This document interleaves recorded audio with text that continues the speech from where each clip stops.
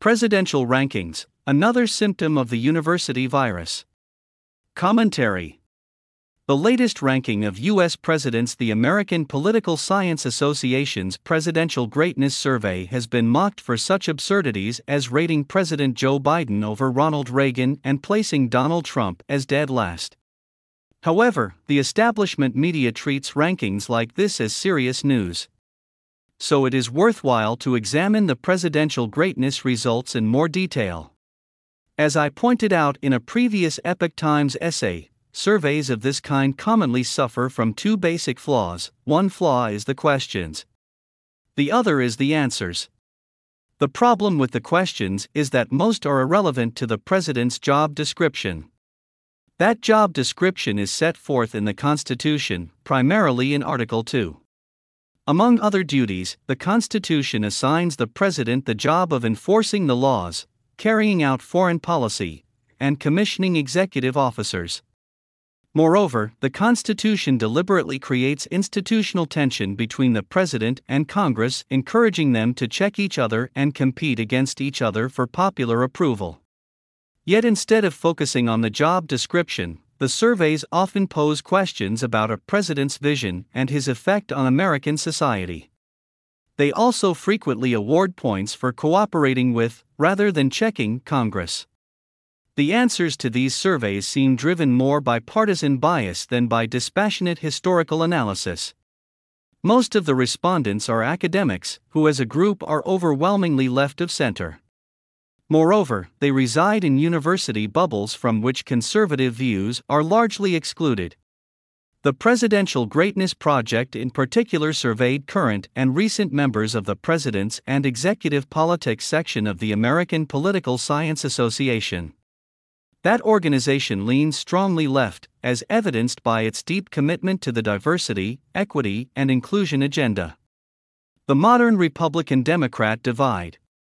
One way to capture the partisan nature of the presidential greatness rankings is to examine the survey's treatment of presidents who have served in office since 1909. Theodore Roosevelt, the last avowed big government Republican, left office that year. That began the modern perceived division between Democrats as liberal advocates of bigger government and Republicans as conservative advocates of free enterprise and smaller government. Prior to TR's administration, politicians of both parties were more mindful of the Constitution's limits on federal power. Policy differences centered on such issues as pro-British versus pro-French foreign policies, territorial expansion, slavery, protective tariffs, and monetary policy. Admittedly, the perceived division since 1909 is not always grounded in reality.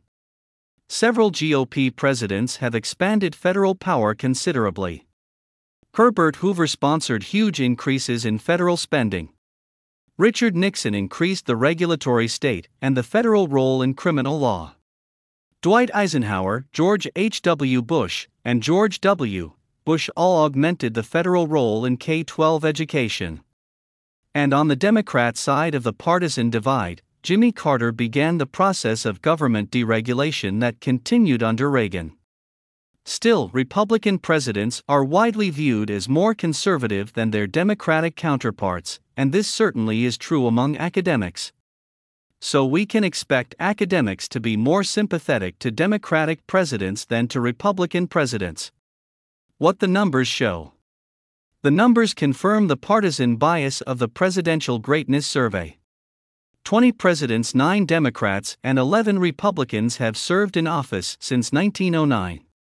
Since there is no evidence that Democratic politicians are inherently more or less capable than Republican politicians, we would expect both political parties to have their share of good and bad presidents. But those responding to the Presidential Greatness Survey seem to think almost all Democrats are better than almost all Republicans. Specifically, in the survey, every Democratic president elected since 1909 was ranked among the top half of all. Among the 11 Republicans, only 3 were in the top half. The highest post-1909 Democrat was Franklin D. Roosevelt, the architect of the modern welfare state. The lowest was Carter, the only Democrat to reduce the government's role in some areas of the economy. Dwight Eisenhower, the highest Republican, presided over an inconclusive administration whose accomplishments included expanding the federal role in education, allowing an Egyptian dictator to seize the Suez Canal, standing by while Soviet tanks rolled into Hungary, and fighting the conservative wing of his own party. The lowest Republican president, Donald Trump, was, like Carter, responsible for significant deregulation. Somehow, every post-World War II Democrat except Carter managed to make the list of the top 12 presidents of all time: Franklin Roosevelt, Harry Truman, Barack Obama, Lyndon Johnson, John F. Kennedy, and Bill Clinton. Aside from Roosevelt's victory in World War II, and the ultimately baleful legislative successes of Johnson, it is difficult to identify any lasting and positive achievements among this group. Certainly none accomplished feats comparable to the foreign policy successes of Reagan, George H.W. Bush, John Adams, James Monroe, or James Polk. The average rank of the 9 post-1909 Democrats is 10.8 out of 45. The average rank of the 11 Republicans is far lower, 28.6. Two other rankings complete the partisan picture, that of the last pre-1909 Republican, Theodore Roosevelt, and that of the incumbent, Joe Biden.